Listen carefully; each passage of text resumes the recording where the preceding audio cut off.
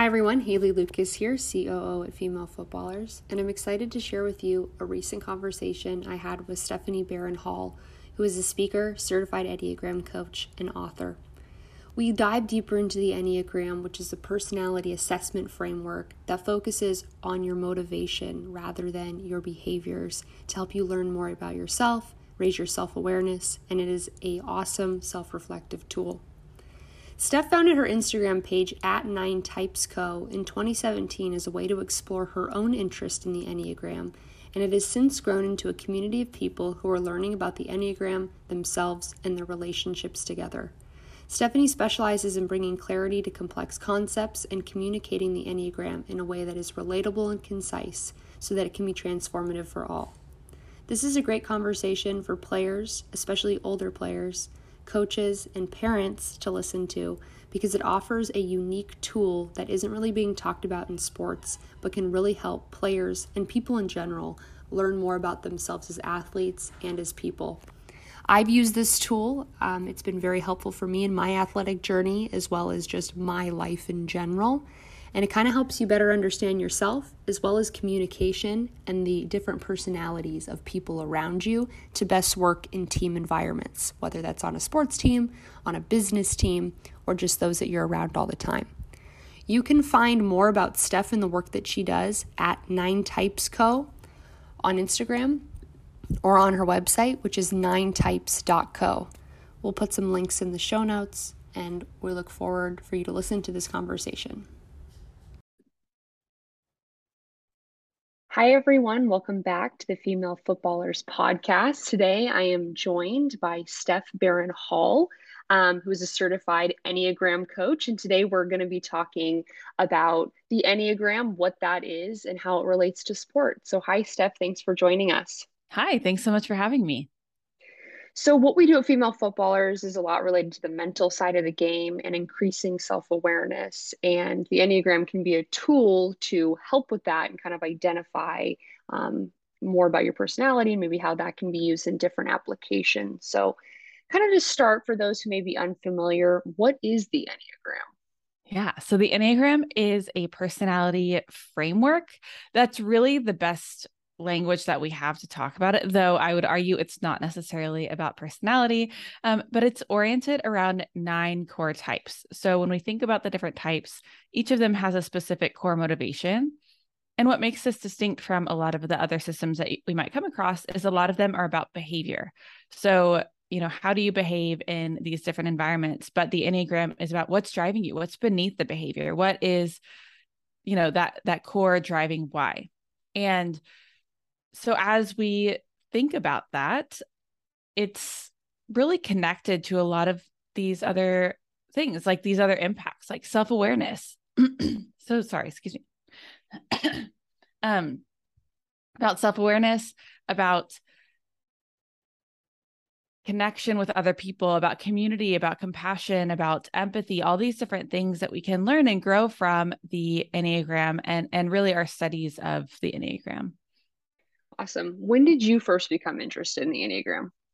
Well, I'll have to say I've always been interested in personality frameworks. So that's just something that has always piqued my curiosity. Even when I was a kid, I was just fascinated by them. So I went to undergrad for psychology, and then I really wanted to use personality tools in the workplace. And that was always kind of a driving force for me. So I had used some other tools, but in maybe 2015 or so is when I first heard about the Enneagram. My husband actually heard it on the podcast and was like, "Oh, check this out." And I was like, he showed me his results, and I was like, "Sounds about right." But then I went back to the other systems that I was using at the time. But of course, soon thereafter, my older sister was like, "Hey, you should check this out." So I did. And here we are. Very cool. And so just to give people a little context, how do you use the Enneagram in a business application or working with teams? Yeah. So I find it really useful for teams in the sense that we all have these ways of communicating. We all have our own motivation. That's one of the basic assumptions of the Enneagram. And what I see so often is that we're applying our behavior or our motivation to other people's behavior. So for example, if you're the type of person who, gets really angry when you're or gets really quiet when you're angry, for example, then you might see somebody else getting quiet and you might think, oh, they must be angry. When in reality, there could be a million other things happening with that person. And I find it just really helps depersonalize some of those things and helps us to get really curious to see behind the scenes, what might be happening for that person. So I think that can be a really useful application. And I find that it really helps teams both with professional development, like it helps all the employees, it helps the team work together better, but also personal development. I have a lot of my clients, especially when I do multiple sessions with them, they'll be like, oh, I went home and I told this part about myself to my spouse, and my spouse is like, yeah, you do actually do that. So being able to take that into the home setting, I think is helpful, because I just find the holistic, like the whole person approach to working with teams is the most effective and has the best sustainable impact. Totally. And it's funny you bring that up because our whole thing is like whole player development. So a lot of the times we work specifically with female soccer players, and we see them always focusing on the physical and the tactical side of the game. Like that's where the parents are putting money into the private trainings, but the mental side of the game totally gets left behind and not really working on these kind of interpersonal skills or how to work best with teammates. So kind of shifting now to sport, is the application to the sports environment different for the Enneagram? I think there are a lot of similarities with the team, but I think what's really important to note about this entire topic is this thought process around interpersonal communication and intrapersonal communication. So there are some really interesting studies about how intrapersonal, meaning within the person, communication exists. And we hear that all the time in our society, right? We talk about the inner critic. We talk about, having different types of self-talk, whether that's positive or negative. But one thing that the Enneagram can really help with is improving that sense of an inner critic. I would venture to guess that most of the people that you work with have a strong inner critic. I think, especially when you have people who are performing at a high level, that's pretty typical. Personally, as a coach, I have only met a couple people who, when I ask if how self-critical are you, that they say, oh, not at all. Most people have at least some degree of self-criticism. So helping people work with that sense of intrapersonal communication, like what's happening inside their heads, that's, I think, like half the battle. And then venturing from there out into, developing their own internal environment, and then helping them to develop a more positive team environment as well. And so if young girls wanted to use the Enneagram, where would you twofold, where would you direct them? And is there a general age group that you think would benefit from starting the Enneagram? Yeah, I think that starting a little bit later, like late teens into high school, is probably most useful.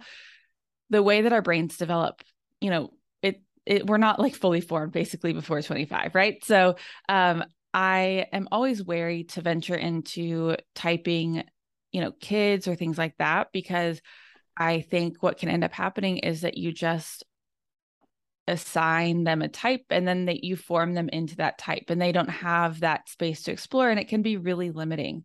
But I think people who are a little bit older, who have that sense of maturity and a sense of self, are maybe more able to investigate the Enneagram and understand it for themselves. So to begin, I mean, I used to always be like, don't take an Enneagram test. But these days I actually find that to be useful, because I think most of us just aren't really good at looking at motivation. Like, we're not good at saying, this is what is motivating me, this is what's driving me. We're a lot better at understanding our behavior, or even, and I'm curious how you learned your type, because I know that you do know your Enneagram type. But I think a lot of us see ourselves more so in the negative parts of the description versus the positive. And so I always recommend start with a test, but hold your results loosely and then take it from there. So read more about the Enneagram online. Generally for that, I recommend something like a book rather than Instagram, because a lot of the time those descriptions can be more shallow and they might not get to the heart of the matter. But yeah, those would be some suggestions. And then since you're already here listening to a podcast, go search for Enneagram, 2 interviews or whatever, in your podcast app and listen to those people and see what resonates for you. Totally. Just to answer your question. Yeah. So, I was in college and I was taking a business ethics class, and my professor was, I would say, unique from most business professors in that we meditated at the beginning of every class. And a big part of our curriculum was reading multiple Enneagram books and having to write essays about our type, and kind of like what you were saying, how to best communicate with others in the workplace and figure out more about yourself. And I think that was the most important part that I took away from it was a great self-reflective tool. And it did tell me more about my motivation with what we do at Female Footballers. A lot of it is kind of identifying what motivates you. Mm-hmm. Is it internal or is it external? And it's okay for it to be internal or external, because especially in soccer and sports in general, a lot of it is winning matches, and that's not something that's inside of you, but other people are doing it for their own personal growth. And I'm a type 1, which I think is definitely falls into that very self-critical bucket, which is can be difficult at times, but also pushes me. And so that kind of goes into what you were talking about with like the self-compassion versus pushing yourself to the limits, and how do you find that balance? Yeah, I love this question. This is something I've been thinking about a lot. I grew up in sports as well. My older sister played soccer. I played basketball, and we were both on travel teams. So we spent a lot of time playing our sports. And it's funny now because I wouldn't say such a negative experience. I loved my sports, but I did have a coach that was pretty harsh and very what I experienced as demotivating. I don't really respond well to somebody being like, well, you actually really suck. Like that doesn't help me at all. So I left sports of any intensity for a long time. And since then I've done some other ventures, but lately I've just been coming back to this concept of mental toughness and resilience and balancing that with self-compassion. I think when we hear self-compassion, the Kristen Neff, who actually kind of coined the term, she's not ever saying like, just lay on the couch and be kind to yourself. Like maybe sometimes, but that's not normally her message, but I think it gets misconstrued to be that. So I think integrated in self-compassion, there is this kind of assumption that you can build the resilience that you need. So when I think about it, one thing that I have been considering lately, and this is also because I love listening to podcasts, listening to books. So I recently really enjoyed the episode of the Rich Roll podcast. Not sure if you listened to that. He had Steve Magnus on the show. He is a former running coach from Nike, but he now, coaches, he writes, he does all these different things. And this is like a main topic. He wrote this book called Do Hard Things. And I really loved his perspective and the way that he talks about this. And so I think for me, as I'm thinking through self-compassion and working with that, I think the main thing is changing the intrapersonal communication, changing the dialogue internally. So a lot of the time I meet with especially women who have gotten to some place in their careers, and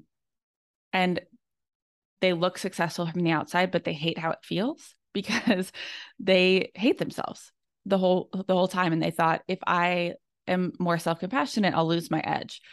But what I've actually found is that what's more motivating is not if you don't accomplish X, you're a piece of crap, basically. Like what is more impactful is saying, I am going to work on this hard thing because I believe in myself. I think I'm worth it. I think this goal is worth it. I know that I can do the hard things that I need to do to get there. So changing that narrative, I have found to be really impactful, both for me and my own personal work and with other people that I work with. So connecting more to the purpose and moving towards something versus just running from the fear of self-criticism. And the role of self-compassion in that is that self-compassion gives us the ability to be kind to ourselves and to have a level of self-acceptance when we don't meet the goal, when we actually maybe we have a rigorous training program, but maybe we do need an extra day off because, you fell off a curb yesterday or something, so just like having a little bit more space and being a little bit more aware. And instead of having something external that's saying you have to do X, Y, and Z, it's more in touch with yourself and what you actually need.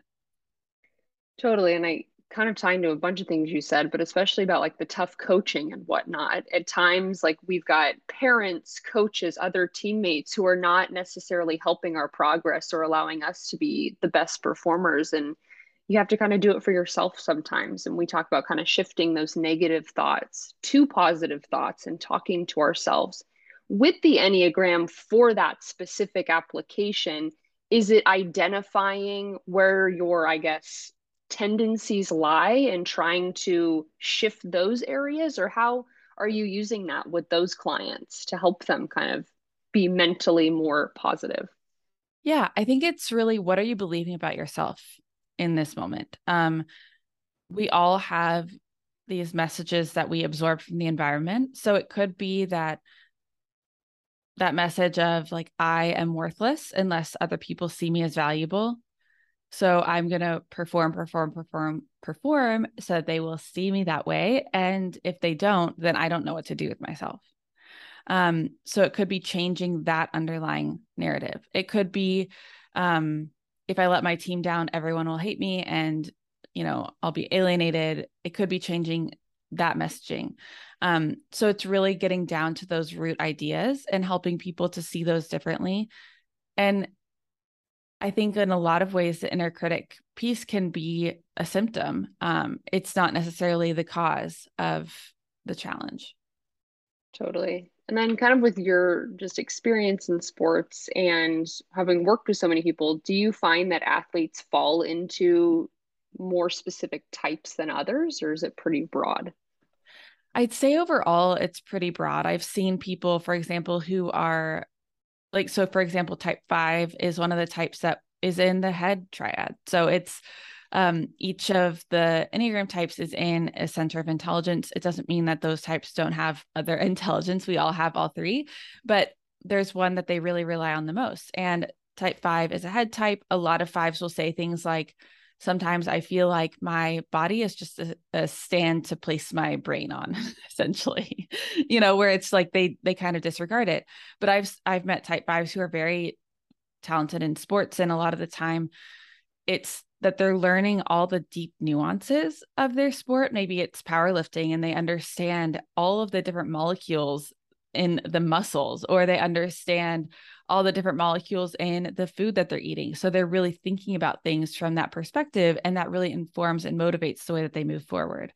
So I wouldn't say that there are specific types that do well in sports versus others, but I do think two things. I think that team sports, I think, are developmentally really impactful. And in my work with teams, I actually find that the people who thrive in teams are people who played team sports. Because people who didn't, like, sometimes I'm like, you can tell that they have never had to work with somebody else before. Even honestly, I'll say even something like marching band, that is categorized as a team sport to me, because you are having to coordinate with other people around you, just for that application in particular. So team sports are really impactful, really important. And I also find that there can be this anomaly sometimes when we think about athletes, like people who retire and then they go on and do like these incredible, amazing things. And I don't think it's because that they just are special in some way. I think that they've built the skills of the resilience that they need to be able to get through hard things and figure it out as they go. And I think any type has the capability to do that.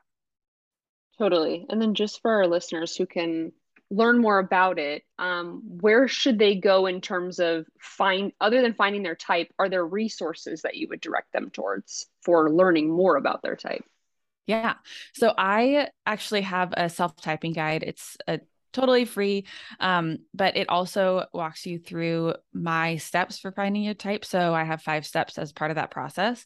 And so you get the guide, it's a download, and then you get emails sent to you, in a series. And throughout that process, you'll get links to websites that I recommend reading. You get links to podcasts I recommend listening to. And those are really kind of the best places to learn. I find that learning from the type themselves is often really impactful. So whether that's looking for panels, Enneagram panels on YouTube, or it's looking for podcast interviews in your podcast app, that can be really, really helpful. I'm also happy to share a couple links with you. So one, just to give people, if you want to type it in really quick, the Enneagram at Work is a website that I really like. I think that they have a really great info. And then CP Enneagram. Both of those are great resources, great places to learn more about the types. And I think in general, keep in mind that you probably will resonate more with the negative sides or the weaknesses of your type. But there are so many strengths to all the types, and none of them are better than the others. Once you find your type, unless you're a 7, you'll probably think, I'm the worst type, but you're not. There are no worst types. It's all just a learning process. And I have almost like a sense of excitement for people who are just discovering this, because it's so cool to learn about yourself and to be able to take those things into everything you do, like sports as well. Totally. And then kind of just a quick rapid fire sort of questions for you. So you played basketball. Mm-hmm. Did you play any other sports growing up? No, Only basketball. So I did shot put and discus. Okay. Heads up, if you're maybe a teenager out there, you're thinking about doing shot put and you also play basketball, don't do it. It's not a good idea. It really messes up your form in terms of shooting. I was like a 100% free throw shooter, and then I did shot put and I was like, what is happening? Muscles. But yeah, I happened to go to a high school that literally you could only do one elective. Okay. Or else you wouldn't graduate on time. Oh my gosh. Favorite halftime snack? Oh, anger and punching the lockers. Just kidding. There you go. No. I feel like basketball doesn't have the same culture of halftime snacks that like soccer does. Okay. That makes sense. Biggest role model growing up? Ooh, that's a good one. Well, I think I always loved, I grew up in the 90s, so I always loved watching the US women's soccer team. Not basketball, but I just loved watching them. They were incredible. Like my sisters and I, we would go out and we'd run and, mimic what they were doing and everything. So, yeah, I feel like Mia Hamm, Brandi Chastain, like watching them play, I think was always just so inspiring. Yeah, they're definitely kind of what we started our organization off of, just because they are related to such change makers in sport and kind of big names like that. Something you wish you could tell your younger self as an athlete? Be bad at it. Be really bad. Like, because here's a fun fact. So my neighbors played softball, baseball, whatever. And so they invited my husband and I to come play softball. Now, let me tell you, I struck out in T-ball in the 5th grade, and I was like, I'm never touching a bat again. Okay. So then 20 plus years later, here I am. And I'm like, sure, I'll do it for the fun of it. This is a great growth path for my specific type is being bad at things. And I was like, oh my gosh, I've missed so many things, so many opportunities along the way. Like I suck at softball still. I've been playing for a few months and I expect myself to be like at the same level of people who've played for years, but building the IQ for the game, it just, for me, I think that is maybe the part that comes first, but I think it just takes a lot longer than we expect, like knowing how to move on the field and all those sorts of things. But I think I wish I could just tell myself, like, you're going to suck at some stuff. And like, that's part of the process. And so be okay with that and let yourself grow into it and learn, because you are missing out on so much by only doing things that you think you're good at. I think that's invaluable advice, and I'm just going to end on that one because I think that's it's important. I think like young girls the pipeline they feel is they need to play in college, they need to play professionally, and if they're not ready now at age 12, that it's not going to work out. And coaches and parents are kind of in that same bucket, which we have to keep reminding people this is a journey and a process. Yeah. And you never know. I think when I was a freshman in high school, I was the only person on my team that had ever played basketball before. Wow. Yeah. So of course there were their own challenges with that, but also, by junior, senior year, I actually got injured really bad. So I wasn't able to play senior year, but those same people, like they were running the show. Right. So like you can grow and you can change. And just because you're not amazing at it at 12 doesn't mean that you won't get there. Totally. And then we'll put it in the show notes, but where can people find more about you and the work that you do? Yeah, come hang out with me on Instagram at 9typesco. It's all spelled out. Some people call it 90 pesco, so that's like a little fun, little fun tidbit. You can also find my website. I have a lot of blogs there and different resources, books that I love, books I've read, at 9types.co. So no www, it's just 9types.co. And also come listen to my podcast. So I have a podcast too. It's called Enneagram in Real Life. And I interview so far a lot of people like coaches and therapists who talk about how they found their Enneagram type, what they've learned about themselves through the Enneagram. These are like fantastic conversations, and I just want everyone to hear them. Well, awesome. Thank you, Steph, so much for joining us. And we're excited for everyone to listen. Of course. Thanks so much.